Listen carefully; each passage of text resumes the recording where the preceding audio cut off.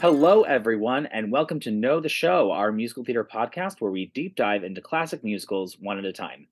I'm Michael Fling, the artistic associate at Goodspeed Musicals, and I'm thrilled to be joined by my angel of music, the one, the only, Annika Chapin, director of artistic development at Signature Theater in DC. Hello, Annika.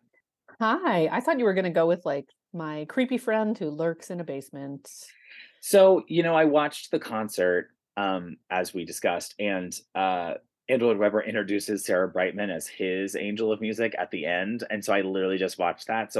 And that's a little weird and creepy considering they're like exes. We're famously not exes, but it still felt, you're right. I'll take it. I'll take so it. so with that, because we've already spoiled so much, and as if there was any doubt based on the end of the last episode what show we were putting in the spotlight this episode, or we're getting to know this episode, both, whatever. I'm gonna keep going back and forth with that terminology. Why don't you remind us of our clue for what show we'd be getting to know? Well, we said that this musical has 281 candles used per performance. And of course, that would be the atmospheric, the romantic, the dark, Larry, Phantom of the Opera by Andrew Lloyd Webber and some other people as well, but mostly Andrew Lloyd Webber. Mostly Andrew Lloyd Webber. Official credits: music by Andrew Lloyd Webber, lyrics by Charles Hart, additional lyrics by Richard Stilgoe, book by Richard Stilgoe and Andrew Lloyd Webber, based on the novel Le Fantôme de l'Opéra by Gaston Leroux. How did I do that? How's my French? It's okay. I did not take French. I took ASL in high school. Okay, and with that, Actually, fun fact, American ASL is very similar to French ASL. So in some ways, you did take French.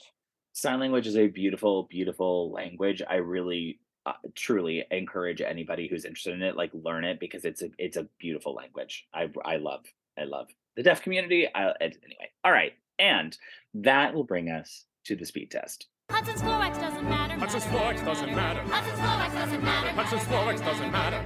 Okay, all right. So this is where I do my best to summarize the plot of the Phantom of the Opera in 60 seconds. I have 1 minute on the clock. Yeah, I think you'll be able to. I think this will. I have some faith, but who knows? Yeah. All right. Ready? Little monkey on a music box and go. Stupid. Okay, so so basically we're at the opera in Paris, and there's a phantom who lives in the basement and like haunts the opera house. Christine Daae is a ballerina, but has been trained by the phantom to be a beautiful singer. And he's like, you should make her star in the show. This star, Carlotta, she sucks. So she goes on. She's amazing. Her childhood sweetheart, Raoul, sees her and is like, oh my God, I've been in love with her forever. And then, of course, the phantom like kidnaps her, seduces her into going to his lair because he's writing something for her. And then he returns her, but she's not quite the same. And then, basically they keep trying to make the opera diva the star. And the phantom's like, no, she sucks. Put Christine in it. So they do. And then basically he writes an entire opera for her. She stars in it. He goes into it to try to kidnap her again. And then there's a massive battle, and she leaves with Raoul because she's actually in love with him. And the phantom disappears into Love Never Dies. Oh, well done. That's okay. And you even got a reference to the sequel. The sequel, Love Never Dies, which I have not seen, have not listened to, and I really should probably, but never have. I have seen it and I've listened to it, and I will forever enjoy, since we all know the theater industry has very snarky nicknames for shows sometimes, and that one always makes me laugh, which is Paint Never Dries. That's a great one. It's a good one. There's another show that I should not mention that has a great one that I think we've discussed in terms of nicknames.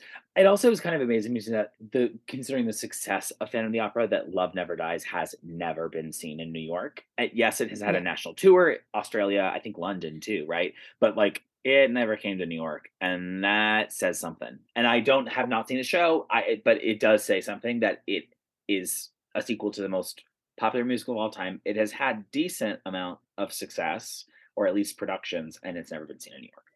Well, I think I have very strong feelings about this because I think, and this is like maybe a teaser to a later conversation, but I think that Phantom actually ends in the most perfectly ambiguous way, where you can think, if you want to, that Christine is in love with the Phantom and that he was the right person for her, and that they can never be together, and the Phantom makes the sacrifice so that she can go off and have a normal life and not like live in this lair with him.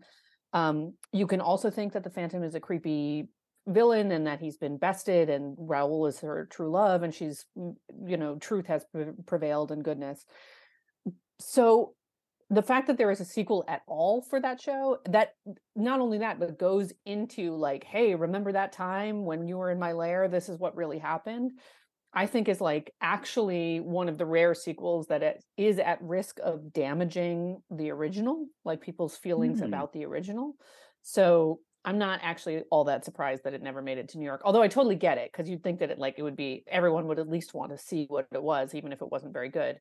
But like, I do feel like, they're playing a little bit of a dangerous game there, because I don't think what you want to do is mess with people's feelings about the original Phantom with your Phantom 2.0. So that will take us to Why God Why. Why God?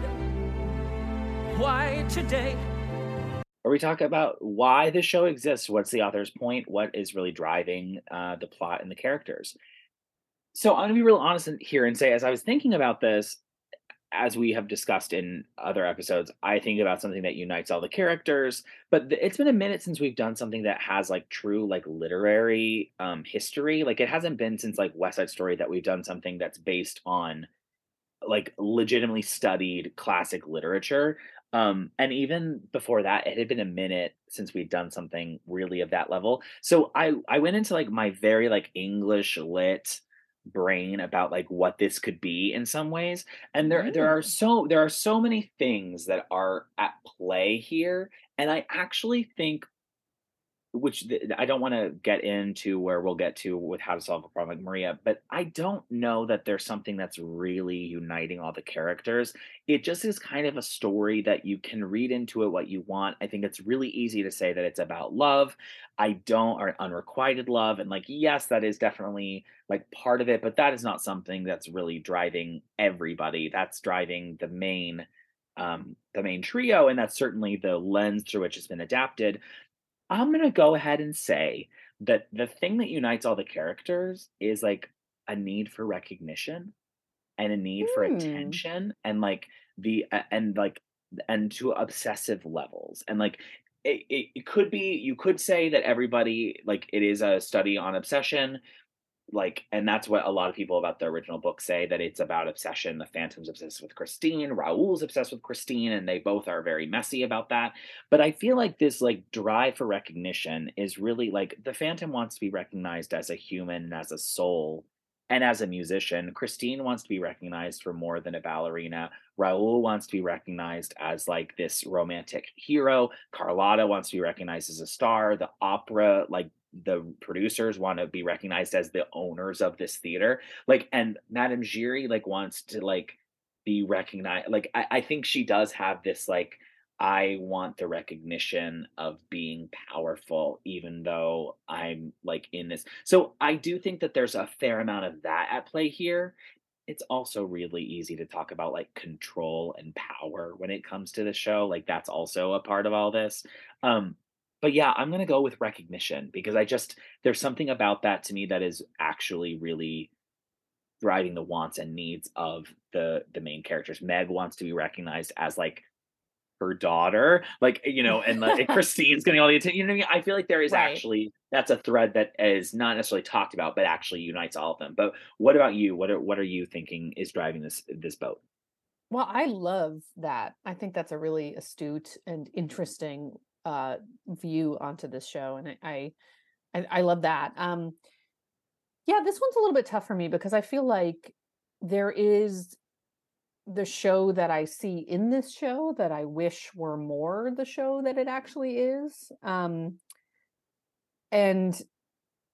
we'll talk about that a bit too, but like, I think this show would like to be ultimately the story of a girl growing up and being able to sort of make her own choice for maybe the first time ever. That is kind of what I would like to have in this show. Is that actually what this show is necessarily?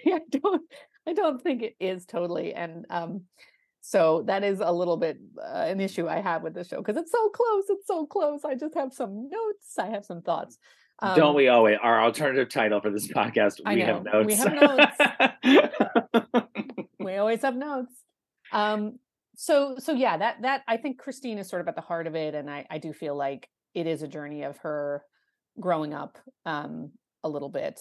But yeah, I think I don't know. I'm just gonna hopscotch onto yours and pretend like I had that thought too because I like it so much. Well, but I struggle because it's even. I'm kind of like I'm kind of fitting a square in a round hole a little bit. Like it's a little bit, but it's more. It's you can't say that that love is really driving the engine of plot. Like it's just not. Like No. it is a romance and it wants to live in this like romanticism and like all of that. It's like, but it also ultimately is like it's a horror show. Yeah. Like it is Yeah. it's intended to be like visceral in a certain way. Like it's going for something that's not quite like it's Yeah. so it's like it and I think it does it really I actually think it does it really well, but it's not like, oh, like I think there's a view on this adaptation that's like, let's make it a romantic love triangle, and that's really the like main thing here, and like that's borne out in the research we'll get to. But like beyond that, like you actually do spend a Yeah. lot of time with these opera producers and Oh my Carlotta God. and all this So stuff, much and it's time like, in the but opera. there is time spent there. So like at some Yeah. point, we have to. I would say, as creatives and as like the interpreters, like at some point we have to where they're spending time matters. It's not just always about like, oh, well, we need some comic relief and we need whatever. Like they're really, spending time with prima donna and all that stuff. Yeah, I mean it's really true. I do think that it's interesting this show because I've been back to it twice. I saw it when I was a kid, and then I went back to it about 15 years ago, and then I just went back to it last year. And what I find fascinating about this show is that your brain turns it into a slightly different show, I think. Like there's a lot in this show, and I think depending on what you resonate with, there's a lot that you forget. I mean, like I kind of remembered the Phantom as being this sexy, attractive, like, older mentor figure who's like tragically in love with her. And then like I forgot that he's also like a stone cold psychopath who is murdering people because they're not doing his opera. Basically like there are elements here where it's like, well, yes, but it is a romance, and also he is demanding that they do his weird opera. It's like there's this and this. It's like, is it this? It is sort of, but maybe you forgot that we're spending 20 minutes in this opera. Like whatever it is, it's a little bit of like a Rorschach test. I think you kind of see the show that you want to see in there, which is kind of brilliant. So with that, why don't you take us back to before and tell us about the origins of the Phantom of the Opera? We can never go back to before. Oh, this is a fun one. And I have to say, I knew that the Phantom of the Opera was based on the Gaston Leroux novel, but I didn't realize that it was also partially based on some real things that actually happened. I which didn't is either. super fun. Yeah. There are lots of like actually, not to hijack your segment, but there are also a lot of weird parallels between this story and like the Hunchback of Notre Dame, which I just think is both in like how the novel is written, location, and like also it's really in like movie adaptation. It's very interesting to me, but yeah. I mean, I guess there's something to sort of like you combine Paris, an intrinsically dramatic city, with an opera house, which is sort of an intrinsically dramatic piece of architecture, and operas, which are intrinsically dramatic. And it's just like all of those, I feel like you've just ticked up a lot of elements that lead to drama. All right. So yes. So Gaston Leroux is the writer of the novel on which this is based, which was written between 1909 and 1910. It was serialized and published in a newspaper in installments. And it was pretty successful. Gaston Leroux himself had been, it was funny, he was supposed to be a lawyer apparently, but he spent his inheritance gambling. And he was a reporter before he started writing these novels. One of the things I thought was really interesting was that he was a drama critic. That was part of what he did, but he also was a courtroom reporter. So I guess he was into crimes and drama, which ended up both of them sort of in this story. And basically, he had heard some rumors about the building of the Paris Opera House, or the Palais Garnier, as it's called. And he decided to combine them into this ghost story. So I'm just going to tell you a few of these stories that inspired this, because I just think this is so funny and interesting. So one story is that at this opera house, they were finishing an act of an opera, and there was a fire in the roof of the opera house that melted through a wire that was holding the counterweight for the chandelier, causing a crash that injured several people and killed one person. So that is a real thing that happened. I did not know that that was based on truth. And actually, it is not true that it was the chandelier that crashed into the house. It was the counterweight itself, but it still did a lot of damage. That was a great tragedy that happened during the building of this. Who knew that? There is also really a lake underneath the opera house, which I love, that was said to be haunted by a quote unquote faceless man. That was like a rumor about this opera house and the building of this opera house. Although in reality, I love this, the only inhabitant of the lake is a single white catfish, who is the opera house staff's unofficial pet now, and also French firefighters who practice swimming in the dark there. So there is nobody actually living under the opera house right now, but you might run into a white catfish and or some French firefighters. But the other story that really inspired this novel that Leroux wrote was this legend that there was a ballet dancer named Boismaison who fell for a ballerina named Nadine Dorival. I don't know why we know the names of these people, but this was all this rumor. However, there was a French sergeant whose name is Monsieur Mauzeroyer, who loved her as well, and he got Boismaison out of the picture. And Boismaison was so devastated by this that he willed his bones to the opera house in the hopes that he'd stay near his lover even after he died, because she was a ballerina and performed on the stage. But according to the legend, they honored his wishes and they held onto his bones, and they used his skeleton as a prop in this one opera. This has since been debunked, but this was a big rumor at the time, that there was this sort of tragic love triangle, and this one person who loved this other performer so much that he wanted to be a part of the operas forever. So these things became this story that Leroux wrote about this man whose face was mangled, and his love for this young opera singer, and a lot of what we know in the show. So the original novel was pretty successful, as I said, and it was adapted a lot. It was adapted most famously into a film in 1925, a silent film starring Lon Chaney, now considered a great classic.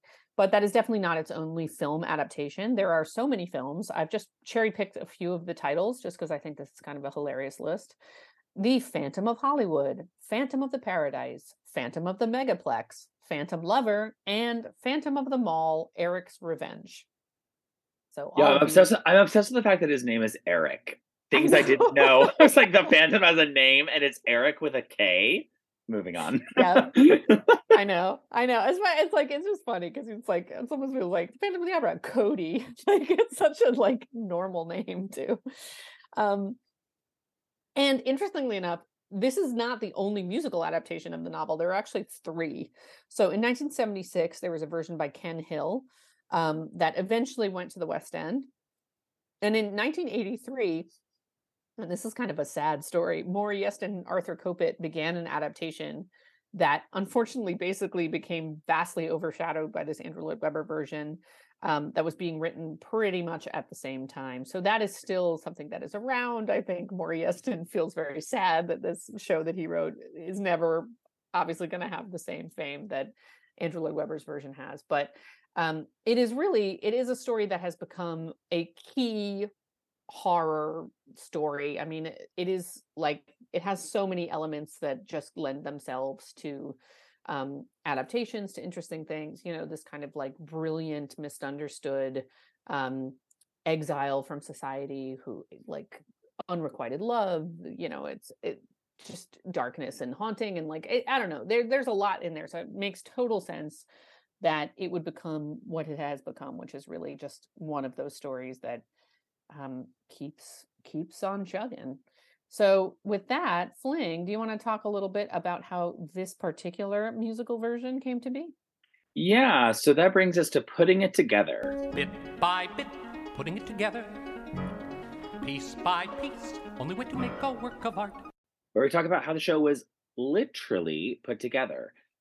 So yeah, as Annika mentioned, it's obviously been adapted in lots of ways, and I think in many ways, I think it's pretty universally agreed that this is the premiere adaptation, and certainly like elevates the story to a level that it, while it was still like a known story, this is definitely has taken over as like the culture text version of the story. But it is an actually quite strong adaptation. It is not like they just lifted the story from the novel and put it into the musical, which I think is always interesting as we talk about this section when we have that. So it was so the first kind of like inspiration for Andrew Lloyd Webber was when his soon to be at the time wife, Sarah Brightman, was a kind of group that was doing this like camp musical version of Phantom of the Opera reached out to her to star as Christine. They were kind of looking for a West End kind of, big deal. And Andrew Lloyd Webber called Cameron Mackintosh, who at the time they had just done Cats, as we talked about last season, and they agreed that it might make a good camp musical, but it just didn't seem to add up for them, and eventually they abandoned the idea. So Andrew Lloyd Webber goes to work on writing aspects of love and this whole requiem, and there are all these other things that kind of take his creative juices. And as he's wandering around New York one day, he popped into the Strand bookstore, and not the same Strand, like not where the Strand is now, but one of the uptown locations. He says it was on Fifth Avenue, but something else says it was somewhere else. It doesn't really matter. But he pops into the Strand, and was inspired by a copy of the book that he says he bought for 50 cents. Another thing says he bought for $1. Either way, best investment he ever made. And he, went back to his hotel and kind of started reading it, and he was like, yeah, I really want to write a romantic musical. And I think that there's actually a real romance here. So Michael Riedel says that he ran into Hal Prince that night and talked to Hal Prince about the project that night. Andrew Lloyd Webber doesn't tell the same story, but eventually he like runs into Hal Prince, who he was talking to about this idea, and they both are like obsessed with South Pacific. Fun fact. And Hal Prince was like, yeah, I've always wanted to do a romantic musical, and like nobody ever asks me. And Andrew Lloyd Webber was like, funny, you should say that. I kind of want to do one. How do you think about Phantom of the Opera? And Hal Prince was like immediately into the idea. So again, Andrew Lloyd Webber doesn't really talk to anybody about this, but in his mind, he starts to like craft it in his mind as he's like doing these other things, but doesn't tell another soul apparently. And the entire time, like, oh, I'll write this for my now wife, like recent newlywed Sarah Brightman. And basically he cobbles together like a first act of the show for his Sidmonton Festival, which we have mentioned and talked about on the show before. And at the time it featured the cast of the Cameron Mackintosh and Royal Shakespeare production of Les Mis, because that was like who they could get to like be in it. So Colm Wilkinson is the first person who ever sang the role of the Phantom in this like presentation. Like, which, side note, is actually probably better casting than Michael Crawford. I don't want to be sacrilegious, but woo! Like, just coming in with a hot take. Well, I'm just, when I was re-examining the show, I was like, it's so funny because it feels like the Phantom's voice is such the thing, like the thing that lures Christine. So when you have like someone like Anthony Warlow playing Phantom, and it's like someone whose voice is just so extraordinary, you would see that anybody would just be mesmerized by it, no matter who that person is. Michael Crawford is not possessed of that particular voice. I think we're like used to hearing him on the album, but like if you just think about like Colm Wilkinson's voice, like, oh, I'm going to that lair. I'm following that voice. There's something about it. There's a character about his voice that like Michael Crawford's voice isn't quite the same thing. No, it's just, yeah. I mean, Michael Crawford's, it's a charactery voice. It's not necessarily a seductive, beautiful. Oh yeah, no, that's what I meant. Like I was talking about the character. Like Colm Wilkinson's has like a certain kind of timbre and thing that is like just entrancing in a certain way that like Michael Crawford Yes. is not. That's what I was trying to say. No. Yes. Yeah, totally. Yeah. Michael Crawford is a little bit more, I don't know, it's a Cornelius Hackle kind of voice doing a Brian Stokes Mitchell kind of voice part. So Speak on it. Speak on it. Um, continue. I was gonna say speak on it. Also, if we were Howard Stern or a disc jockey show and I could easily insert sound cues, I would absolutely insert a "It's hot up here" after that take. Or "Too darn hot." All right. So anyhow, okay, that's a holdover from when we used to have an Instagram show in 2020. Remember that? That was fun. Remember when Yeah. everybody was going live on Instagram and that was the pandemic? Yeah. Wild, Oh wild my times. God. So for this presentation, they contract Mariah Borenson. I think that is Mariah. Actually, I don't think it's Maria. I might be wrong on that. But who was eventually the set designer, and she even designed this presentation for the festival and figured out a way to make the chandelier fall over the audience. Immediately, Cameron McIntosh is like seeing all the things and is like, yes, yes, yes. But Andrew Lloyd Webber actually. And Hal Prince were not thrilled with the presentation at Simonton. They really thought it lacked the romance that they wanted. It was still too funny. It was like living in this camp world that they really didn't want it to. And it led them into this direction and focusing on the love triangle of Raoul, Christine, and the Phantom for this adaptation. That's really what pushed it. That presentation is what pushed it into that arena. So that leads him away from Richard Stilgoe, who he had collaborated with on Starlight Express, Annika's secret favorite musical, and that's not really true. We just have talked about it. And he had been with the project for a long time in this like camp style opera, but he didn't have a ton of musical theater experience. So Andrew Lloyd Webber started looking for additional lyric and book support, and he went. At one point, they talked to Tom Stoppard, which is like wild to think about.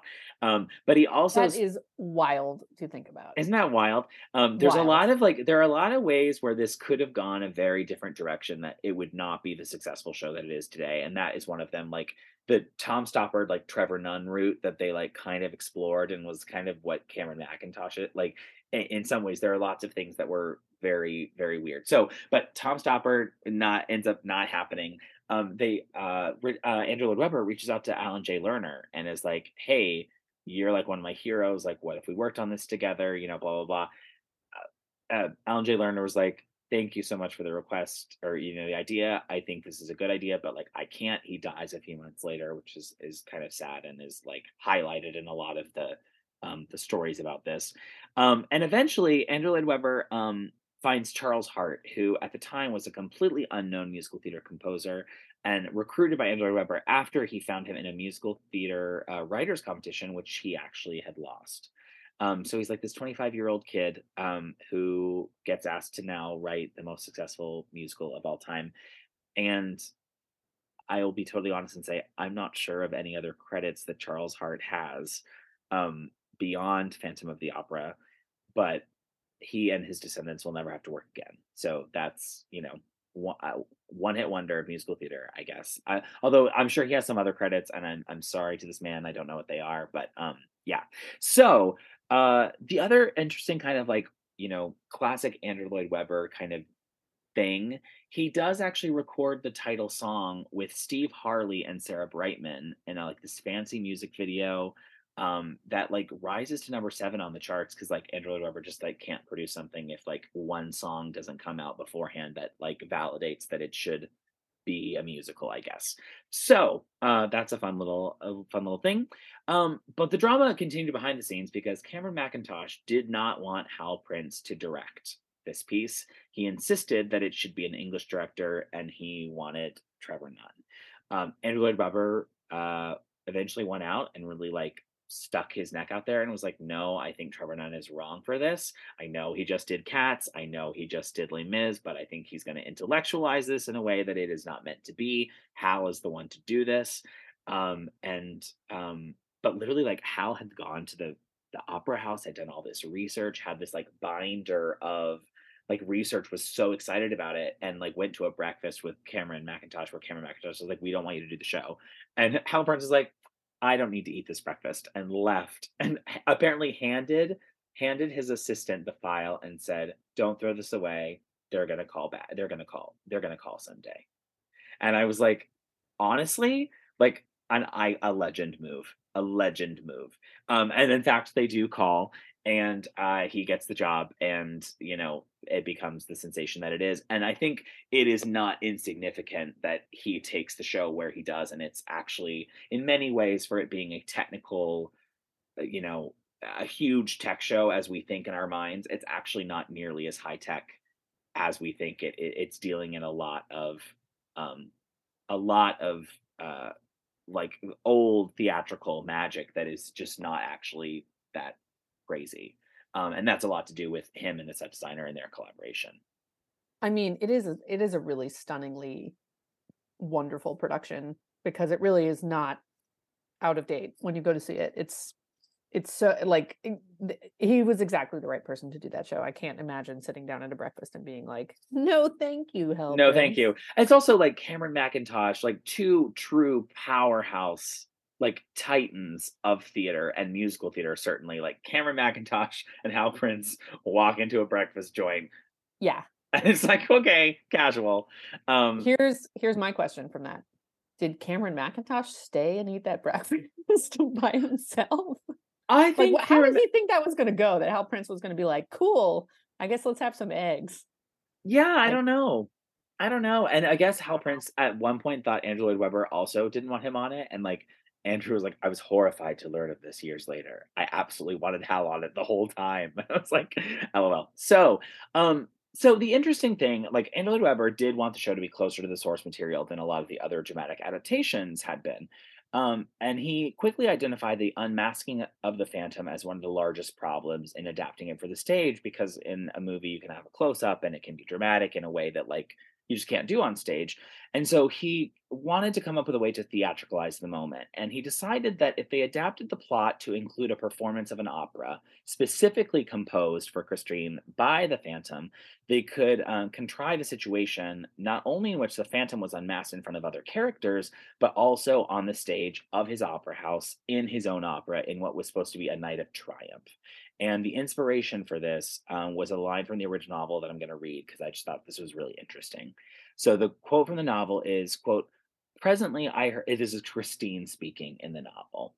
Quote, presently I heard the sound of the organ, and then I began to understand Eric's contemptuous phrase when he spoke about operatic music. What I now heard was utterly different from what had charmed me up to then. His Don Juan triumphant, for I had not a doubt but that he had rushed to his masterpiece to forget the horror of the moment, seemed me at first one long, awful long, magnificent sob. But little by little it expressed every emotion, every suffering of which mankind is capable. It intoxicated me.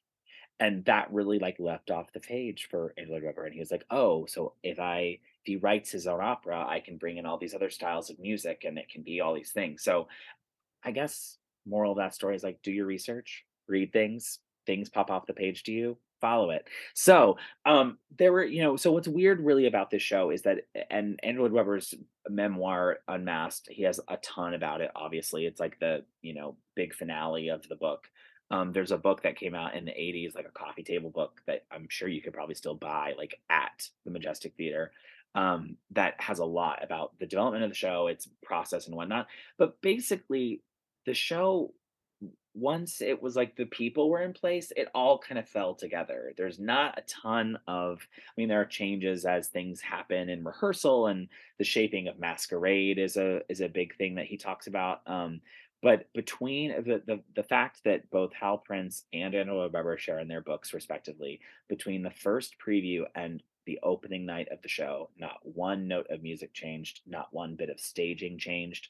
The show that had the first preview at Her Majesty's Theatre in London in 1985, 86, whichever year it was, is the same show that is still running at the Majestic Theatre to this day in New York City, which is just wild. It's just a wild thing to think as we talk about a form that is constantly changing. Previews, try this, try that, change. They put it in front of an audience and they're like, nope, this is it. This is what we want. And honestly, kudos to them. Yeah. It's really an interesting thing. I mean, yeah, like I said, if it works, it works. And so we planned this episode for February for a long time. One, because like Valentine's Day, love, all that stuff. Haha, happy Valentine's Day yesterday.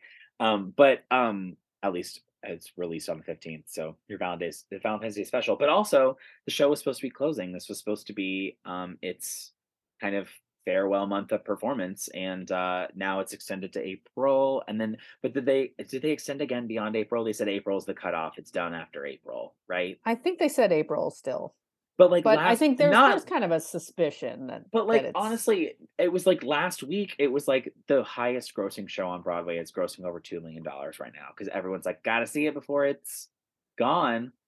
yeah, So yeah. It might be a ploy. I think everyone's a little bit like, it's it's anyway. So closing, eh? it's a massive hit. I mean, there's a huge like bidding war about what theater it should go into between the Schuberts, the Nederlanders, and Jew Jamson at the time. It's a whole thing. And that's chronicled in Razzle Dazzle by Michael Riedel. There's a lot of history about the show. It's obviously like the longest running show in Broadway history. It wins a Tony for Best Musical. It doesn't get like, oh, it's flawless reviews, but nothing Andrew Lloyd Webber does ever really does get that review. So I think it's kind of baked into the equation. And Yeah. yeah, it's massive. I mean, it has a hit movie that came out now like 20 years ago, right? That's I don't kind know of. if we would call that a hit movie. It has a movie. Did I call it? Oh, I'm sorry. Did I call it a hit? It had a movie. I'm sorry. I didn't mean to Movie. call it a hit.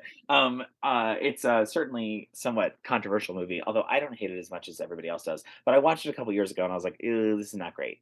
It's yeah, it is a film of the Phantom of the Opera. That is a thing that it is. Yeah. Emmy Rossum, Gerard Butler, Patrick Wilson in a terrible fright wig. Oh, but also justice for Patrick Wilson. We've said it once, we'll say it again. We love Patrick Wilson here on Know the Show.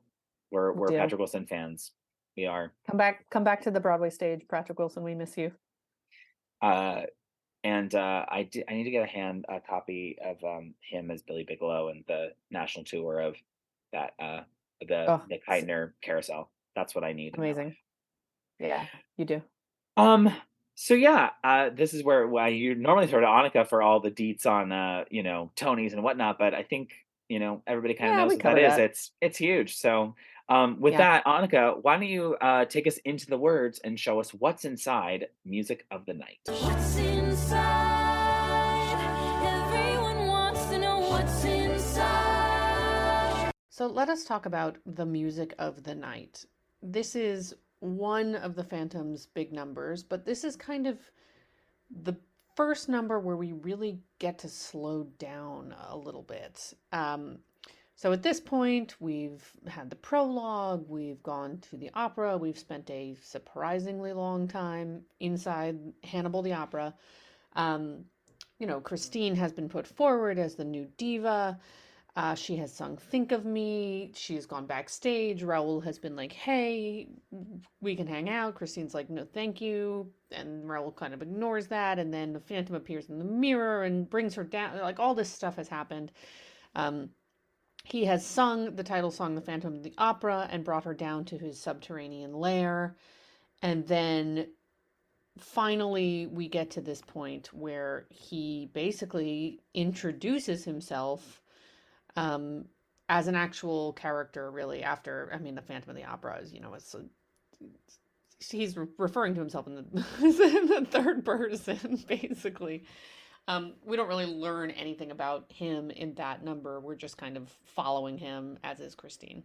So,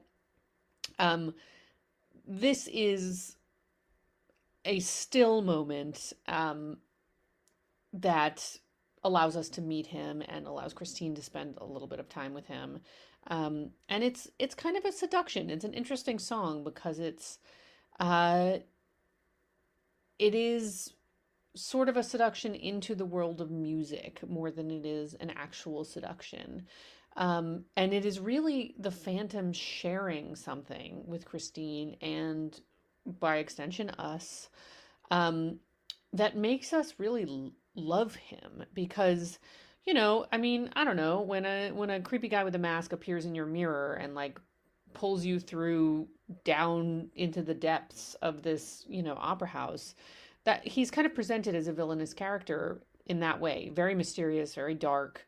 And then instead of getting this kind of powerful, controlling person, what we get is this sort of sweet song about how beautiful it is to be in night, to be in darkness, to be in quiet, to listen to the world around you. So it's definitely not what we would have expected, and because it's not what we would have expected, we find ourselves so much more drawn to him than I think we would if this were a different kind of song. So it's a very effective thing. And as I'll show you in the lyrics, it's kind of brilliantly written lyric wise because it's so general that you can kind of keep everything a little bit fuzzy on the actual plot details of what is happening here. All right, so let's dive in. I'm going to listen to the original Broadway cast with Michael Crawford, who I have already talked about a little bit. It's not my favorite voice singing this song, but it is the original Phantom, so I feel like we got to go there. So, as per usual, if you want to listen to the song all the way through, go and listen to it. Come on back. You have your choice of, I think, a million billion different versions of this. This is a very, very covered song, and there have been many people who have sung this song as the Phantom. So, oh my God, do you want Ramin Karimloo? Do you want Anthony Warlow? Do you want Norm Lewis? Do you want Hugh Pinero? You got your pick. You want Gerard Butler? You probably don't need to hear Gerard Butler singing this song, as much as he is a wonderful actor and very handsome. But yeah, many choices. So you can go listen and then come on back and we'll kind of walk through it. All right, here we go. Nighttime sharpens, heightens each sensation. Darkness stirs and wakes imagination. All right, so again, it's so soft and quiet and lovely. We're coming straight from the bombast of this title song. And him, at the end of that song, he's shouting like, sing, sing, my angel of music. And she's hitting progressively higher notes. And then it comes out of that kind of like crazy high note up to a little bit of organ music that he plays. And then this. So in some ways, it's like a little bit, I'm just going to say it's a little bit like post-coital. This is something that this song will do a number of times. It kind of like hits these big moments and then goes right into something sort of soft and gentler. So it's a real feature of this song. And again, this isn't scary at all. It's major key. He's introducing her to this darkness and this quiet, which is kind of funny, actually. On a side note, it's not totally dissimilar from My Time of Day from Guys and Dolls. Both of them are men who seem like bad boys, surprising their ladies by introducing them to night in a very kind of new and poetic way, which, who would have thought that would be a thing I would realize in this song analysis, that Sky Masterson and the Phantom of the Opera have something in common, but there you go. And just musically speaking, we get this beautiful thing that Andrew Lloyd Webber does, where in the beginning of this, it brings you down, nighttime. It keeps going down and then goes back up again. The music is literally bringing you into the depths, but then allowing you to go back and forth, going a little bit higher, going back to that down place. So just as the song is kind of like the Phantom has brought you down to the depths, the song is kind of bringing you into this darkness, but gently. It's going down low, but it's coming back up. It's going down again. It's going back up. It's allowing you to kind of familiarize yourself with these lower notes, which I think is kind of a lovely way of paralleling what the song is about with this music. Silently the senses abandon their defenses.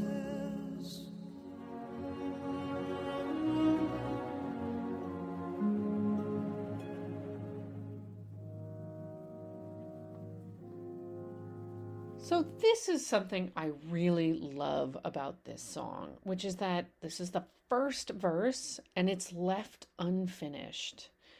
The Phantom sings, silently the senses abandon their defenses, and then he simply lets her be alone and still with her senses so that she can experience it for herself. There's not a ton of of like bombast. The music is not like taking over the narrative here. It's still pretty quiet. The orchestrations are pretty still and a little bit subtle and gentle. So it isn't like the music is kind of taking us on the journey in the way that it will later in the song. This is really about, it feels like acclimating ourselves to what it feels like to be quiet and listening. And I just think that's such a gorgeous moment of song structure mirroring content. The Phantom is introducing her to the music of the night. He's telling her that there is beauty in this thing that normally is considered scary and dark. And of course, this is all a parallel for him, who is this like creature that lives in this darkness. But he's letting her and us actually hear that music, and get to know that it's beautiful, that it's not scary, that it isn't ugly, that it is something lovely and different and not what you would hear in the other part of the show or in the other part of the opera house. And think about what a change this is for Christine, too, who has spent the beginning of the show with all this like chaotic stuff happening, led around being told what to do, including by the Phantom. Raoul's not really listening to her. Nobody's really listening to her. And then the Phantom is letting her discover something for herself, which is kind of the first time we've had anything happen. So it really makes us love him, because we have sort of expected him to be another person who's trying to control her. But in this moment, he's not doing that at all. He's taking a step back. He's basically saying, like, here, listen for yourself. And I really just think that is a beautiful thing. And then let's also get this out of the way. So this is the phrase, this beautiful moment, is the phrase that inspired the plagiarism charge from the Puccini estate. They sued Andrew Lloyd Webber, claiming that he had plagiarized Puccini. And I'm just going to play a little bit of what that sounds like. I'm not saying anything. I'm just gonna play it, and you can hear it. This is from Puccini's 1910 opera called The Girl of the Golden West, and this is what it sounds like.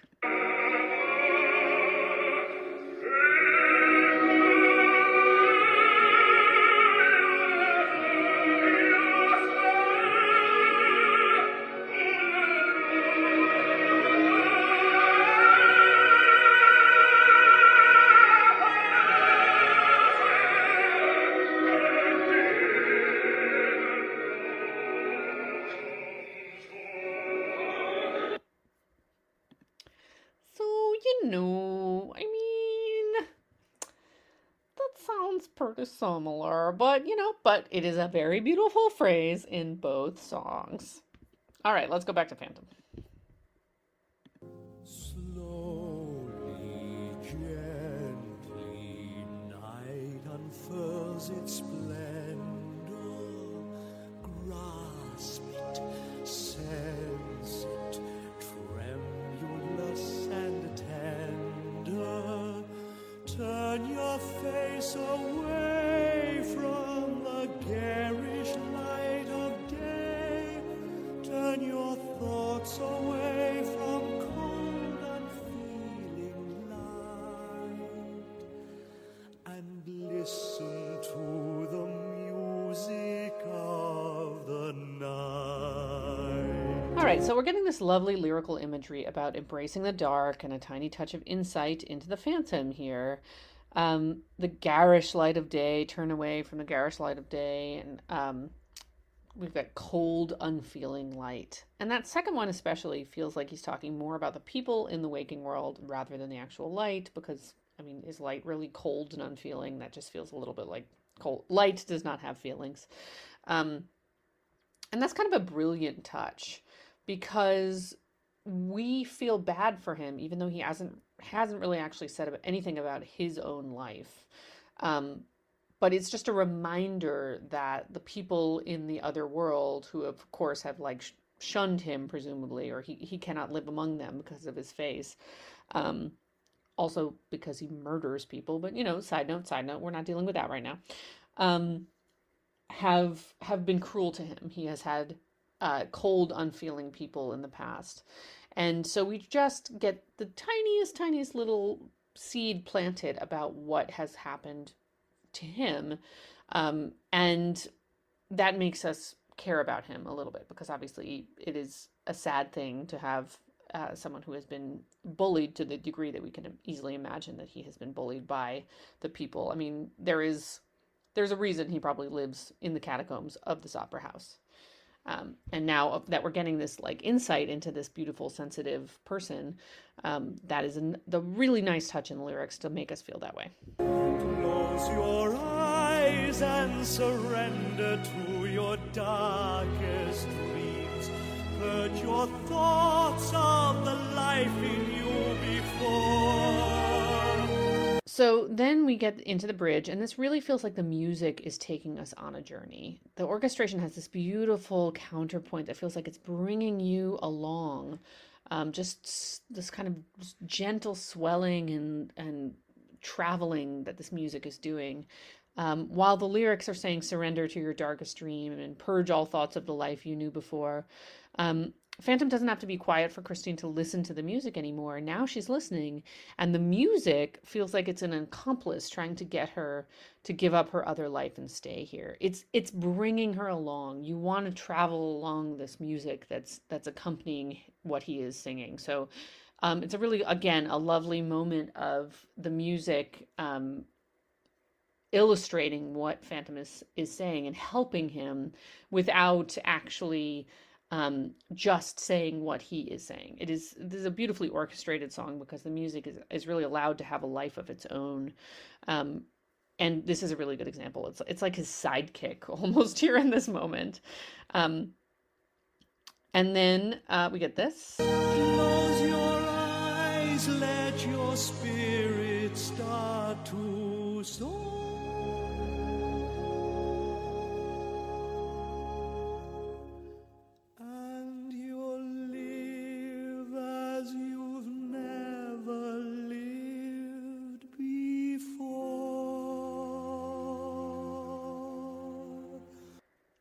So we get that big high note on Spirit Starts to Soar, which is exactly the lyric you want on that high note. The note is soaring, the spirit is soaring.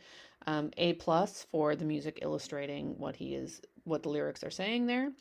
And after that, just as the song is gentle and soft, after Christine's big high note in the previous song, we get a much smaller and gentler Live As You've Never Lived Before, with almost no accompaniment at all, like a little bit of piano. The Phantom needs her to hear this. He wants her to hear this in the clear, right? Not be distracted by the music, not listening to the music of the night. It's just totally quiet.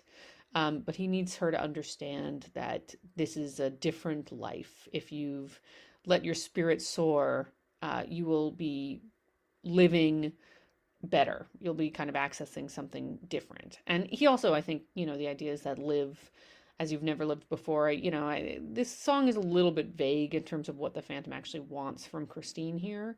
But we do kind of get the sense that he would like her to live in this lair with him and be his muse as he writes this music. So I think there's a little bit of that too. Like, she's going to turn away from her life up there and live a different life, but it's going to be a better life, right? But again, kind of very brilliantly vague, because the more specific I think the Phantom gets, the creepier it is about what he actually wants. So it's kind of brilliant that it's all like just a little bit in the realm of like self-helpy, a tiny bit. Softly, deftly, music shall surround you. Feel it, hear it, closing in around. Open up your mind, let your fantasies unwind in this darkness which you know you cannot find. The darkness of the music of the night. So, first of all, I just love how Michael Crawford says fantasies. It has this like little jauntiness. Always interesting. All right, but so in the first part of this section, we get this beautiful orchestration here of the music swirling around her and building. And of course, he's he's saying that the music is closing in around you. Let this music close in around you, and this orchestration is allowing the music to do that. It literally feels like it's wrapping around her in this beautiful way. And then in the lyrics, we're getting some fantasies. We're getting the slightly dark detail that she knows she cannot fight it, but it doesn't feel threatening. The song really masterfully walks that line between seduction and something maybe a scooch darker. Again, like we don't quite know what he's actually asking her here. But two things keep us from being too weirded out. One is that the lyrics are kept in that general world in the poetry, that it's hard to assign real intentions behind them. And the second is that the Phantom is so often introducing her to something beautiful and allowing her to experience it, which is lovely and appreciated. He's treating her like she has her own mind and agency. He's really saying, like, you know, do this and you will discover that this is a life you've never lived before. You know, free your soul, basically, like free yourself, teach yourself this thing.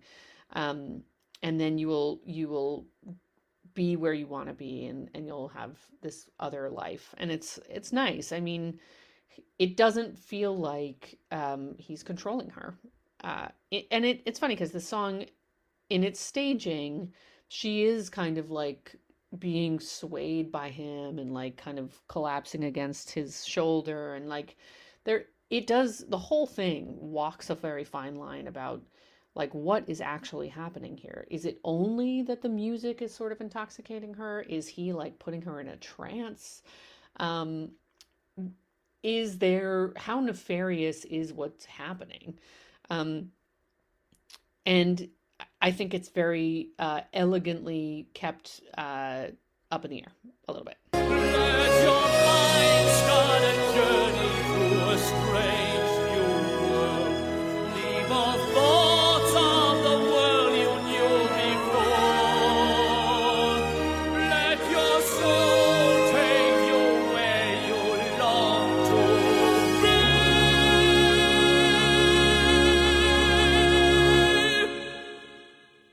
Only then can you belong to me.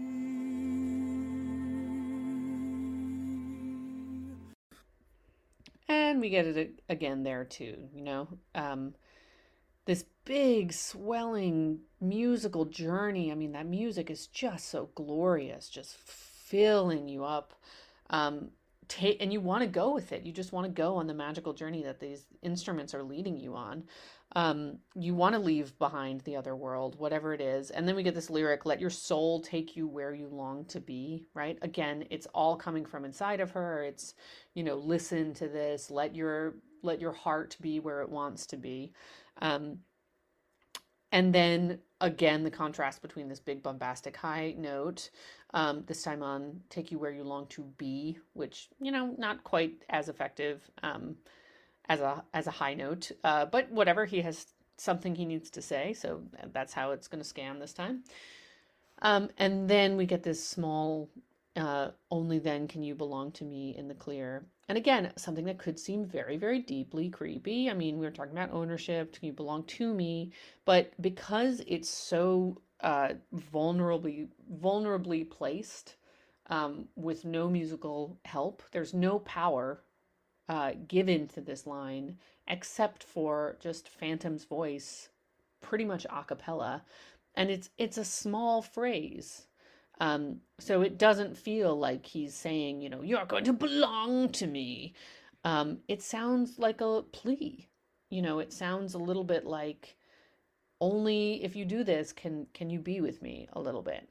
So it's tempering the creepiness of that line in a really beautiful way. And that's something the song does again and again and again. Like, who is the Phantom? What is he doing here? What does he want from her? We really don't know. And yet, even when there are things that make us think like, ooh, belong to me, it's delivered with such sweetness and gentleness and kind of vulnerability that we can't quite just think, wow, this guy is a creepy creep show. And that is very important, because if we think that the Phantom is a creepy creep show, then this whole show kind of loses its engine. There has to be something that really draws Christine to the Phantom, and draws us to him too, to make the end of it feel like potentially a tragedy. And we're getting a lot of why we care about him right here. Floating, falling, sweet intoxication. Touch me, trust me, savor each sensation.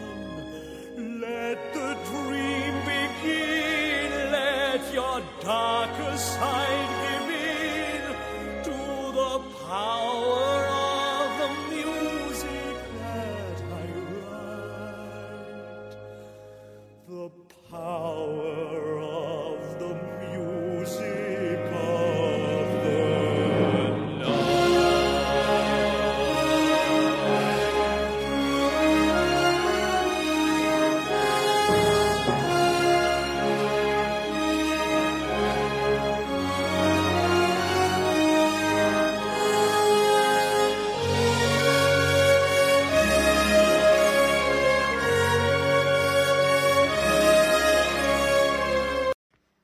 So again, we get the music stepping in as an illustration of everything he's been saying. The music is going big now. It's aiding in this seduction, right? This song started so small and gentle, and then it was sort of like, allowing her to listen to what the night sounded like. And now it's just full bore. This music is glorious. It's really stepping in. It's swelling. It's just taking over as this beautiful, beautiful thing. So this is where the song has built to the point where the music is just kind of like gloriously overwhelming, to convince her that this is the most beautiful place you could possibly be. And, it's making a good argument for it. That is some very beautiful, beautiful music. And we also get a little tiny bit more concrete, which is that he's writing the music of the night and she is his muse. Great. Okay, cool. That gives us a little bit more solid plot details. You alone can make my song take flight. Help me make the music of the night.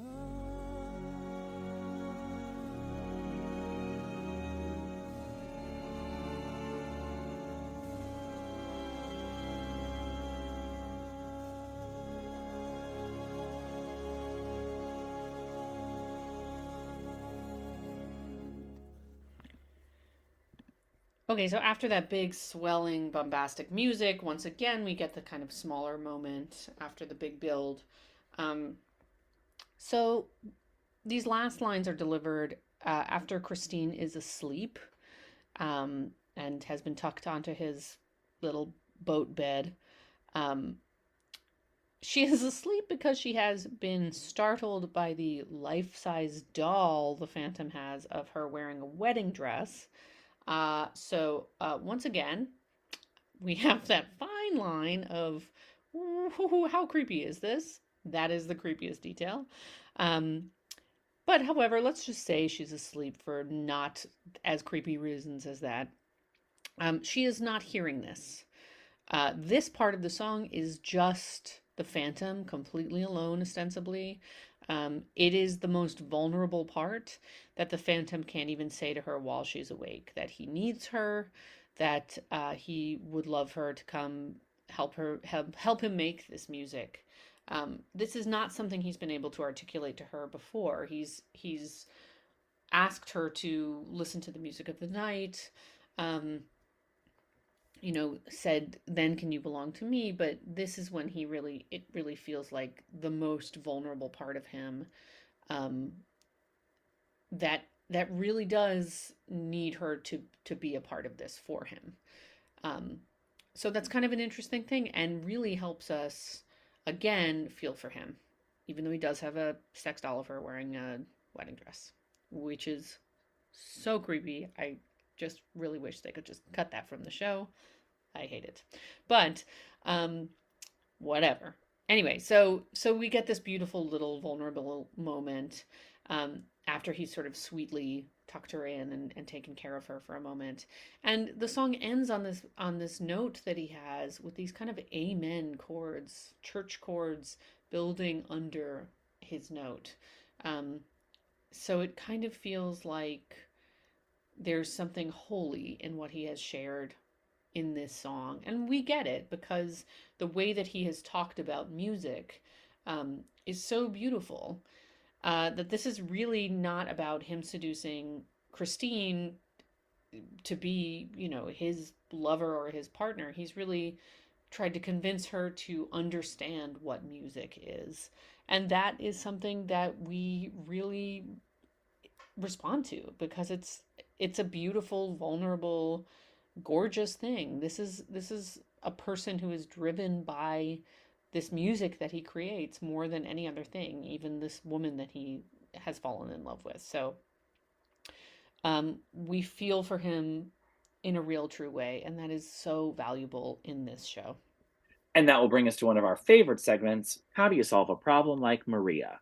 How do you solve a problem like Maria? Where we talk about some of the issues with Phantom of the Opera, both internally and externally.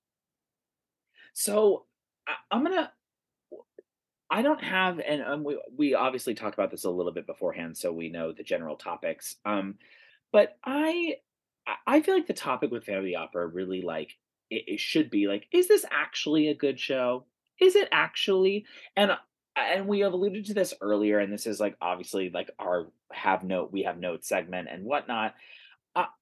My issue with it, and I will grant that I went back and watched the 25th anniversary concert because that's basically the full show, and I followed along with the script and yada yada yada, and so it's a filmed version of it. I wasn't doing a read listen, but it's an incredibly broad show. It's just broad. And there are interesting mysteries and things about it. I agree with you that there are complexities in all of the characters that I think are interesting. There are certainly things to investigate and think about in a table work perspective and whatnot. The show, though, doesn't really go into any of that. It's kind of all how you choose to approach it. And like I said, I'm a bit of a sucker for the show. I really do like it. I think here's my hot take of the episode. I think it is unquestionably Andrew Lloyd Webber's best piece. I would say unquestionable. That's the hot take part of that. Yeah. I think it really is his strongest score in many ways. I think the story is very interesting. I think the staging, as it has been rendered in the original production that we've never really seen beyond, is really fantastic.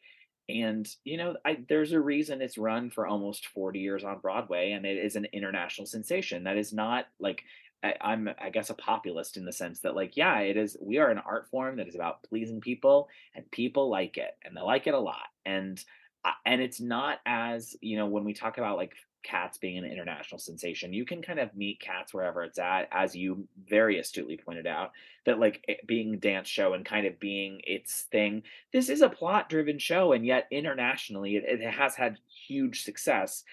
And yet it's not Les Mis that the score is just gonna magically musically take you in a place that you're gonna be in tears by the end, because it just, that material is so emotional. And yet I do get weirdly emotionally tied up in the show, despite it being so broad and all the things. Where it ends, I think, to your point earlier, the ambiguity of it, and you can kind of read into it whatever you want. And does it necessarily make sense that the show ends with Meg holding the Phantom mask in a very beautiful tableau in that little spotlight? Does it intellectually make sense? Absolutely not. What does that say about anything? What does that say about anything? What? And yet it's beautiful. And I go, oh, wow. Yeah. And I touch my chest and I'm like, wow. And so what is that? How do you, it's so plot driven, and yet it's like, what? It's no plot. There's no plot. It's so it really, to me, it is a remarkable piece of musical theater, and I mean that not in a pejorative way. I think it is really great, but is it actually good, Annika? Like, what do you think? I mean, I agree with you that I think this is probably Andrew Lloyd Webber's. I also have a great soft spot for the show. I love the score. I mean, Phantom of the Opera, that title song is like one of the greatest title songs of all. I mean, it's just irresistible. Like, there's a lot that I really love about this. I have to say, having seen it relatively recently, I think it is one of the best productions of a show, because I think one of the brilliant things about this production, and I think one of the reasons that this particular production has run for so long, is that this production manages to sort of make you not ask the questions that you might otherwise ask about the actual book of the show, which has some really weird elements. Like when I was surprised when I saw it again 15 years ago as an adult. I was like, this show 100% holds up. I love this. When I saw it last year, I was like, this show does not hold up as well as I thought it did. Like, I think my kind of like dramaturgical brain was in a different place. But and I was really like, oh my God, tag me in, coach. Like, I have so many specific things where I'm like, oh, I wish I could just like get in there a little bit and just tweak some stuff. Because there is some stuff that's just feels weird about it. So is the show good? Yes, I think it has to have the longevity that it has had. It is very successful as an entertainment. I will not deny that at all. 100%. You're totally right. It feels very emotional at the end of that show. You feel so sad for him. The songs are so lush. It's just lush. The whole thing is lush and romantic and gothic, and like, it's really successful. Do I think the script and score are a great like example of wonderful musical theater writing? In some ways, no. We spend a lot of time at that opera. A lot of time. Do we spend any time with Christine and Raoul actually interacting with each other as human beings? No. Almost none. Almost none. And to me, I was watching it and I was like, God, it's funny. I remember the show as being really different. I remember it being about Christine being torn between these two people, the kind of like handsome guy who's the right choice for her, who she knew as a child, and this kind of like dark, sexy, seductive, mysterious person that sees a brilliance in her that she wasn't capable of seeing for herself. Is that in the show? Not really. Not honestly. really. Like, not really. Like, is it in the production a little bit? Yeah, because like when he first appears behind that mirror, it's a stunning moment, and you've heard this voice, and you're just like, yes, I'm going with this person. But then, she gets down to his lair, and he has a life-size wedding dress sex doll of her. What the hell? You're like, oh my God. And then interesting, I've heard this thing that's true is like, I was also very surprised because like the Phantom does this weird, like they do these weird things with their hands, and he's like kind of like moving his head around like he's an animal. And I was like, what is that? That is such a strange thing. I subsequently heard that is part of this character. They are all directed to be as though the Phantom has watched silent films, and so he's like interacting with the world like he is a silent film. So I'm like, okay, so scratch that image that I had in my head of this like seductive genius and insert this kind of like weird, awkward, like guy who can't even like hug her. Like there's parts of it where I'm just like, help me show to feel that this is a woman torn between these two differing people. Like, give me something with her and Raoul where I can see that they have a connection. Give me something with her and the Phantom where I can see that they have a connection and it's a different connection. Please address the deep weirdness of the fact that she goes to her father's tomb in the second act to basically say, hey, father, what am I supposed to do? I miss you so much, which is like, don't get me started about women roles and their missing fathers. It's a whole thing. And then like she sees the phantom who she thinks is the ghost of her like there is a weird thing in this show that nobody has ever quite like I think figured out, which is sort of like, does Christine think that the phantom is the ghost of her father, or does she think that the phantom is a ghost that was sent by her father? And either way, isn't it a little bit weird that she also has this kind of like seductive draw to him if she thinks that either of these things are true? I feel like the show kind of wants all three of these things to be true at different times. Like after Wishing You Were Somehow Here Again, like he fully emerges from that tomb and it looks like she thinks that might be her dead dad. Right. I mean, I think that's what's, I mean, it's that's said, but yeah, like right. it is heavily, if not said, it's heavily implied.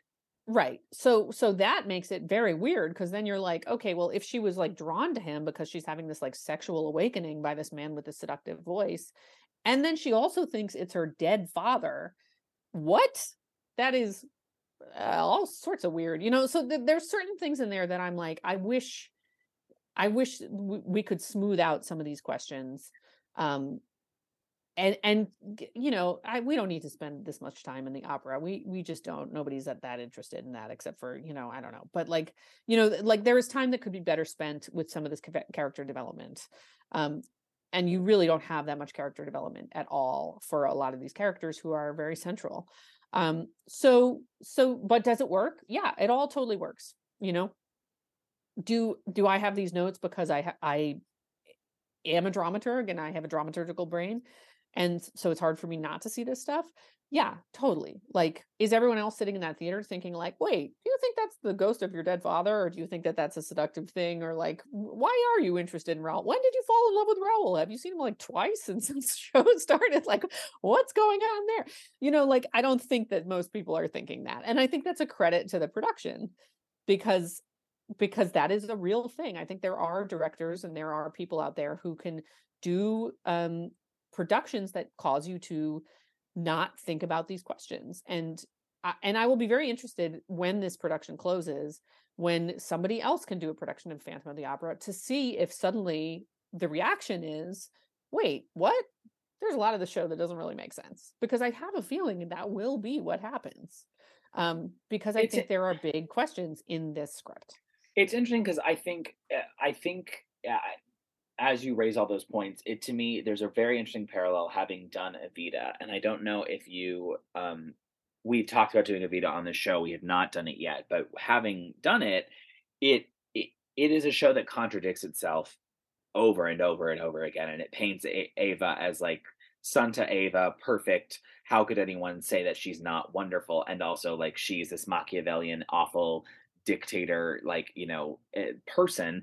And I say that only because it's also Andrew Lloyd Webber and Hal Prince, and it is a collaboration that like it works because like, it has this like big bombastic kind of thing and whatever, but there are like certain things about it that don't totally make sense. And I think in the case of both of the shows, they're basically sung through. What I was going to say is like the music, there is like something about, and they talk about this in the development, like the cascading element of the music, that it just keeps going and it just keeps going and it kind of puts you under the spell. And so you're just not really like, there's no time to stop. Like in some ways, if they stopped and did have a book scene, it would ruin the show. And they'd be like, cut it. Like, because it's not actually in some ways to investigate it on that level, I think is going to make things fall apart in a certain way, right? Like, because like, we don't really know, like, again, there's no, like, both of these men are obsessed with her in different ways. And she's just like, I'm not really sure. And like, there is, like you say, there is this interesting kind of, and how Prince, I think, used to call his at the end of the show, after she leaves and the phantom kind of like screams and has this like moment, he used to call it the Oedipus cry.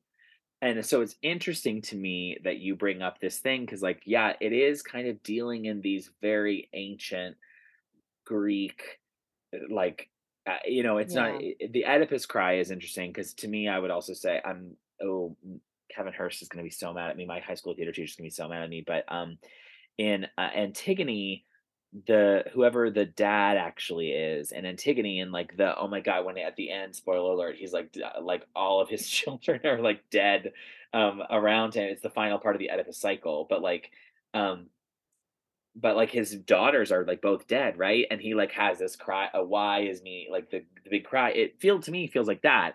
It's like this all of this awful thing has just happened, and like I'm left in this wreckage, and like what am I to do? Anyway, so it's just interesting to me that they brought up Oedipus, and then you're bringing up this interesting like daddy complex kind of thing, right? That like Yeah. it is playing in, and yet like yeah, you're right, but she is into it, but she's not. But is she? Like she goes back and she gives him the ring. And Andrew Lloyd Webber talks about like the one of the big things of the novel is like I guess the epilogue or the very end.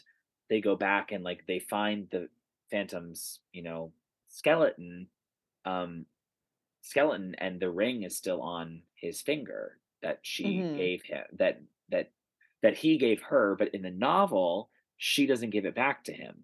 And so they wanted to include in the adaptation, like her giving it back to him to like answer that question, like at least to like connect that dot that is never connected in the novel of like Yeah. her giving it back, which is again a really interesting choice that, as you rightly say, like, what does that mean? Is she actually in love with the Phantom? Is she saying, actually, my heart is with you and it's not with Raoul? I don't, I'm inclined to believe that it's not. Like, I don't, I Yeah. think, I guess that's the next, I guess the question, like, where do you fall on that? Do you think her heart is actually with the Phantom or do you think her heart is actually with Raoul? Or does Well, she know? I mean, it's hard for me to say that it's with either because again, like that's why I just need like what I would call like dramatic anchors dropped a little Yeah, yeah, bit yeah. more, you know, Because like there's not evidence in the text. There's not it is right, yeah, you rightly say it's a Rorschach test. It's where it's a you at. little bit It's a Rorschach test. right. Like for me, I'm like, normally I don't know, like it feels like there's no moment of I don't know what really draws her to Raoul except for he's handsome and doesn't have a living sex doll of her in his creepy underground lair from which he murders people. You know, part of me is like, Christine, like, I don't know, go live your life, you know, like leave Paris for a while, go find yourself in Italy or something. You've got a great voice, you're a big star now. Like you can do better than both of these men. Well, and to bring it back to like, so I obviously said that recognition is a huge part of the show, and wanting that recognition, whatever. The other like thing that I kind of tagged on to the end is like the control of it. Like Christina has lived her entire life being controlled by somebody else. She really Yeah. has no agency throughout the entire thing. Like Yeah. she is like in the background of the ballet. Madame Giry puts her forward as like, no, no, she could Yeah. sing it, Monsieur. Like, and then like, and then she like has this life, okay, cool, now she's star, and then Yeah. the Phantom, like she just has no, she constantly is like not in Right. control of her situation until Super literally passive. until the very end, that she makes a choice at the very end to show the Phantom kindness, Yeah. humanity, like kisses him, hugs him, and then he lets Raoul go, like, all that stuff. Like that's kind of the only choice. Like it's the only Well, thing she does that's active. She's an incredibly passive hero. So like in the way that we think about like these rules of musical theater that we talk about, like Hairspray as being a really great example, right? Of like the structure of musicals. The Phantom of the Opera kind of throws all of that away. Like it is yeah. not an active hero. No. Like it defies so much of what we consider to Yeah. be the good rules and the good Yes. standards of musical theater, and yet here it is, it's It working, it's works. running for I 40 years and it know. I works. know. But it's also kind of frustrating because it's like, I mean, like if you put aside the Phantom that we know and love, like, yes, it is. And that's what I mean about like, I want it to be the story of this woman who grows up and like grows into herself and like decides which future she wants for herself. And I think actually the team over at Phantom has restaged some moments to help this along. I remember seeing something about like when she's doing the Don Juan opera and it becomes evident that the Phantom is on stage with her. They changed it so that instead of like trying to run off the stage and having like Andre and Fairmont be like, no, stay on. She's the one who's like, no, I can handle this. She handles it. Yeah. Yeah. So I mean, I think they've made some smart choices towards that direction, but yeah, But in some ways, it only makes it all the more confusing. In some ways, like it just perplexes everything. It makes it all the more complicated. And like, what? I know, but also like it's some things you're just like, okay, so if I said to you that there's this young girl and she has no parents anymore, and like she's in the corps de ballet, and like they push her to the front, she's gonna, this opera of Ghost and this all of this plot, and then like you're gonna have this kind of like not 11 o'clock number, but ish. Yeah, like, certainly. And you're like, okay, great. I know what that number is going to be. It's kind of going to be like what am I doing? Like, how can I reconcile this? Like, who do I want to be? And like, what am I going to? And instead, it's a song about how she misses her dead father, a character we've never seen. Like it is not the show that I think today you would write. Like, I think now that song, Wishing You Were Somehow Here Again, would be something active, because it's like the last thing we care about in that moment is Christine being like, oh shucks, Dad, I miss you.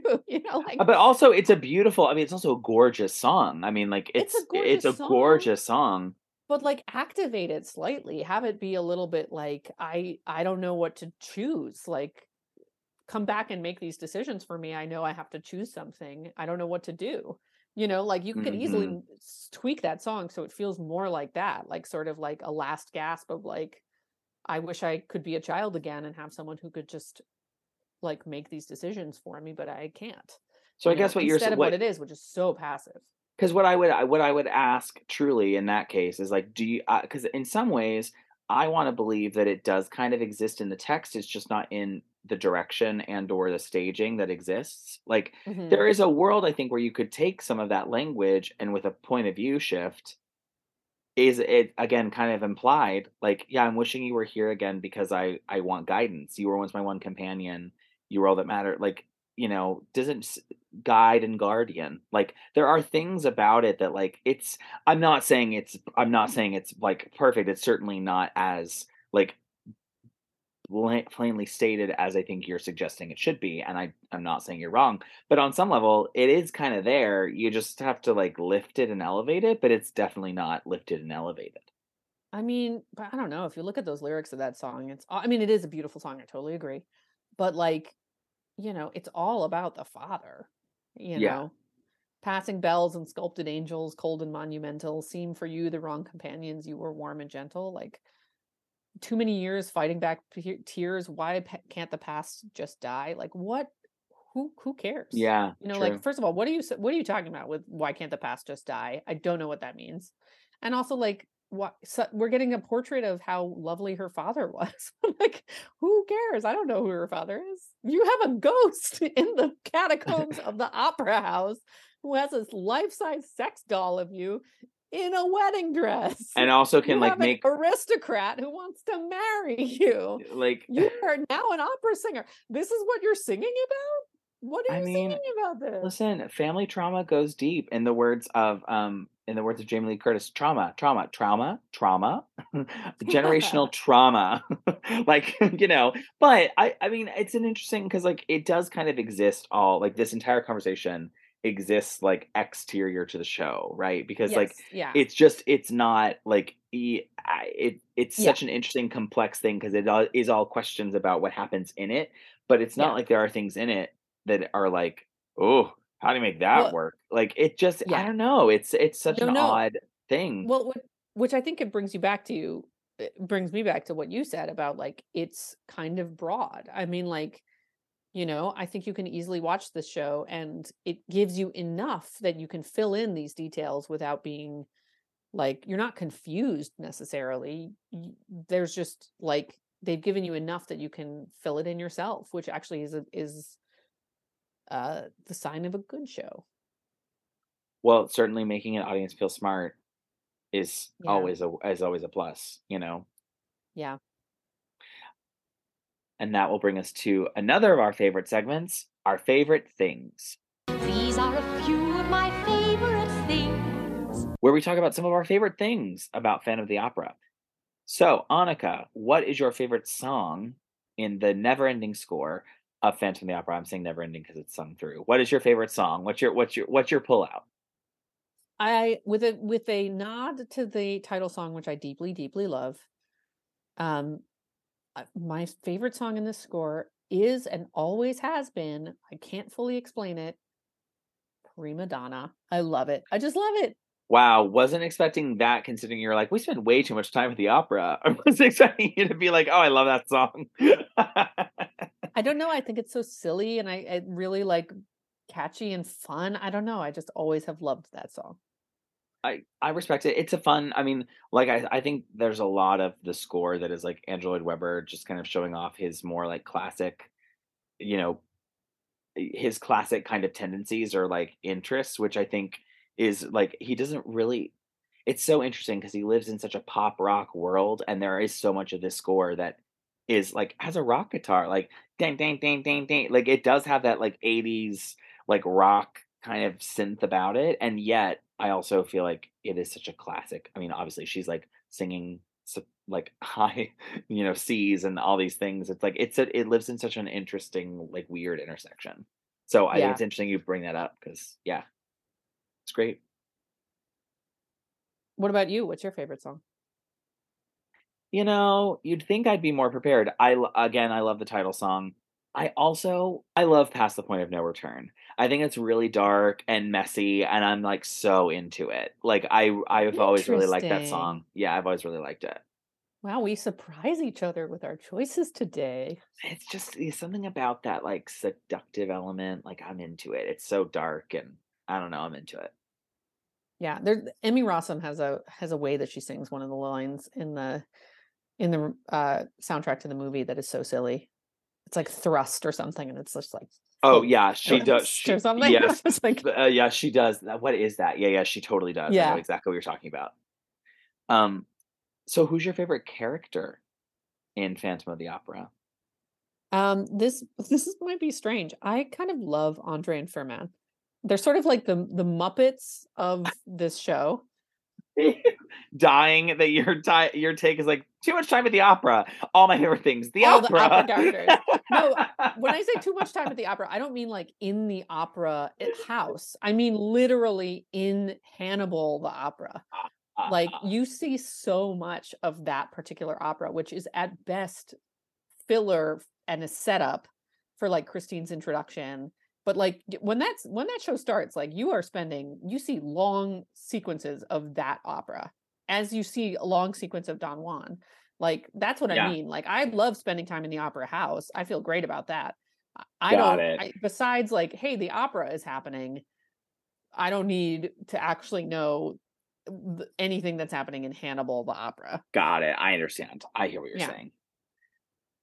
But yeah, Andre and Fermat, I just think they're hoots. I enjoy them. Oh, totally. Great Muppet characters, good comic relief. Like I totally agree. I enjoy them a lot. I like their Yeah. little bit at the opening of Masquerade too, actually. That's a fun little Yes. dear Andre, what a splendid party. It's fun. I mean, the like notes as the motif too are is very like is also I enjoy. I mean, it's also like I think in such a show that's heavy and sexy and dark and like horror, like the comedy relief is always fun. It Yes, gives you a moment to breathe in this whole thing. What totally. about you? What's your favorite character?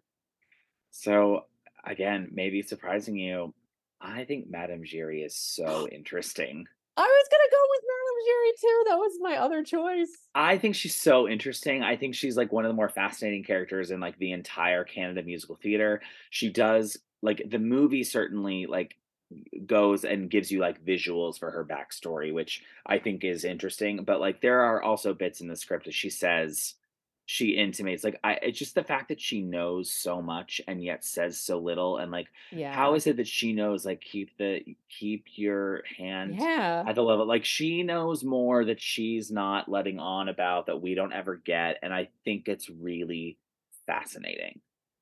Yeah, I totally agree. I think she's really an interesting character too. And Like again, I think that's another one where it's like, are there a lot of questions around that? Yes. Does the show answer them? No. Do you ask those questions when you're watching the show? Not really, actually. It's like it masterfully just steers you away from needing to know more about these things that are sort of like, See, I do question things about her though, because I'm like, is she like, what's like, she's got a pass for the Phantom. Does she have a thing for the Phantom? Did they have a thing at one point? Are they like in cahoots? There's something going on. yeah, but it's not like an active, it doesn't feel like there's a plot hole. It feels like a sort of intriguing, like Oh, yes, totally. thing. You know what I Yes, mean? So it's yes. like Yeah. I think the production like masterfully kind of makes you like not be like, wait, I don't get it, you know? Totally. So what's your favorite miscellaneous thing about Phantom of the Opera? I will give it all to the beginning of the show, the auction. Speak on it. Speak on it. Yeah, yep. This is brilliant. I think this is part of the success of the whole show.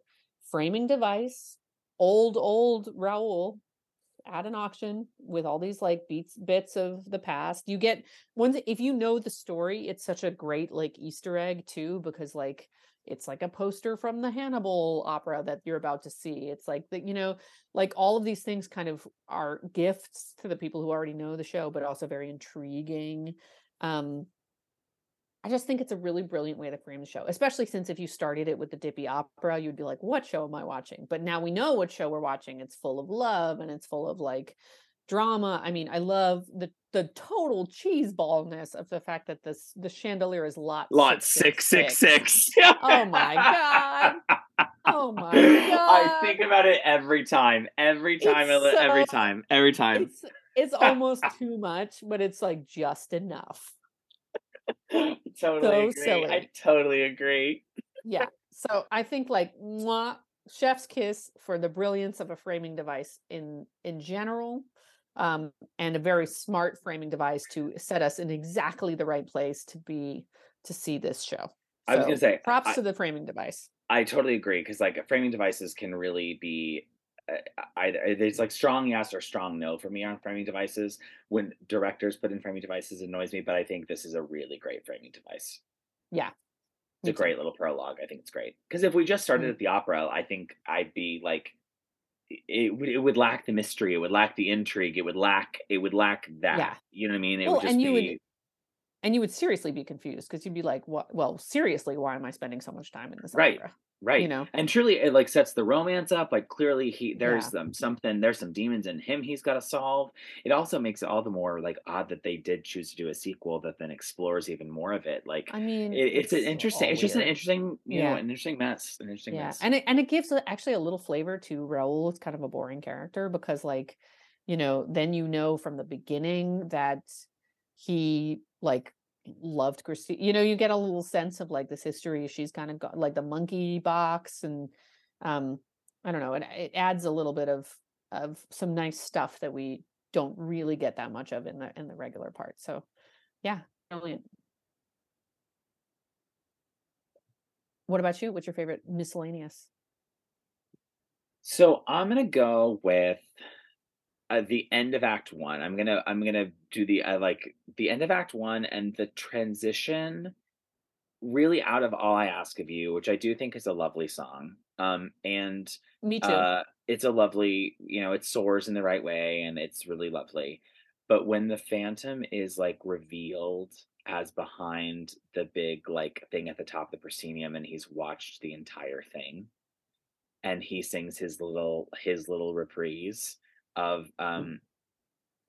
his reprise of All I Ask of You, and I get chills thinking about it. And like the All I Asked of You, and then dun dun dun dun dun dun, like just the musicality of it, leaving the chandelier crash. Like, yes, obviously an iconic moment of theater and all the things, but musically speaking, what like is the counterpoint of where that like the shooting off out of the opening and the overture that then goes there, that then is like called back to at the end of the act with the chandelier crashing.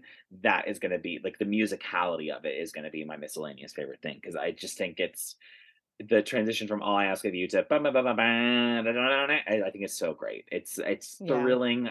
What a way to send you into an intermission. Like it's like emotionally crushing. I feel like, yeah, he's just watched this woman that like, yeah, he's creepy and messed up and all the things, but like who he clearly loves and adores, and like you're just, it's like Yeah. it's strong Cyrano vibes. Like I'm here for it. Yeah. Although I always do think of the actor who plays the Phantom in that little angel thing, like just having a snack, sitting down in there and having a snack, like You gotta. all throughout that other song, just prepping for his moment. And that will bring us to our penultimate segment, Corner of the Sky. Gotta find my corner of the sky.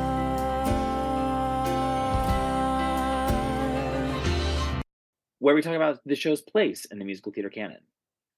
So obviously it's the longest running Broadway show of all time. It will hold that title for at least another 12 years after it closes, provided The Lion King holds on for 12 more years. And I don't think there's any reason to think that The Lion King won't hold on for 12 more years. So, whether or not it's how long it stays in that position, but obviously it is the most successful of those 80s invasion shows in terms of staying on Broadway, and the Cameron Mackintosh of it all, and the chandelier. And I think it's hard to state kind of how big a thing Phantom of the Opera was, especially just like in the world of like touring Broadway. Like it made touring Broadway a whole industry, and that's not super talked about, I think. But like places had to like rig their entire buildings so that the chandelier could hang and then fall, and like that's one of those things that like, because people, it had a hype about it that is very similar to the Hamilton hype and the things that like you gotta see Phantom of the Opera. It just had this kind of thing about it that I think is kind of the pinnacle of the Cameron Mackintosh like success, right? Like it is kind of the embodiment of all that, and the iconography of the mask. And you can't really separate Phantom of the Opera from Broadway. Anytime SNL is going to spoof Broadway, like Phantom of the Opera is going to come up because it is the standard bearer. And like, and Andrew Lloyd Webber, who is like the weirdest musical theater composer, as we've talked about before. He's so weird. He's doing all the weird things. It's his most traditional outing and his most successful, and you can't take that away from it. Like, but beyond, I guess the obvious things, Annika, what do you think is his corner of the sky? I mean, I just keep going back to its like epic lushness, I just feel like it's unmatched for being the kind of show it is.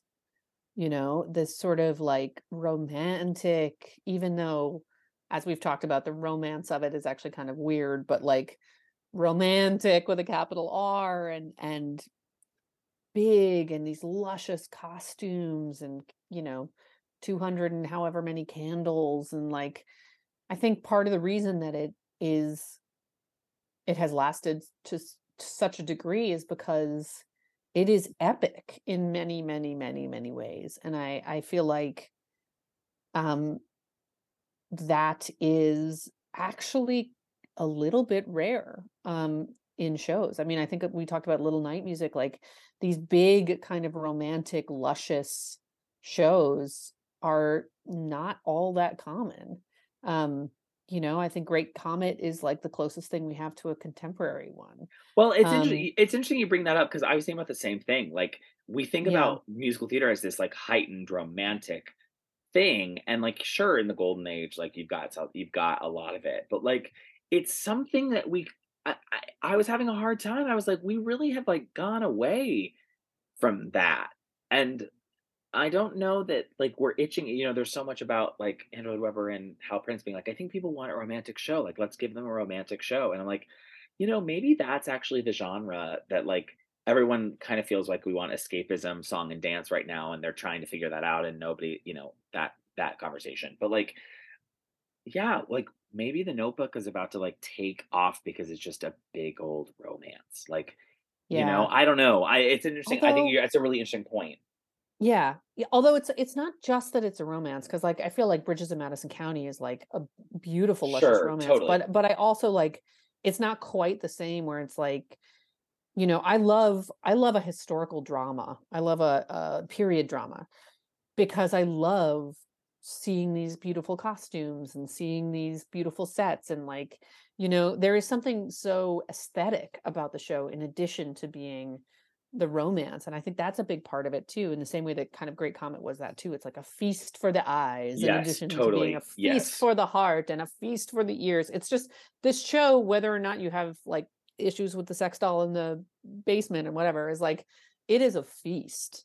And I think that's sometimes what you want. Just like, take my money and give me something that I can just feast on in this way. It is luscious. So I think that's kind of what I would say more than anything else. Well, that wraps it up for our deep dive into the Phantom of the Opera. But before we go, Annika needs to give us a clue about what comes next. What comes next?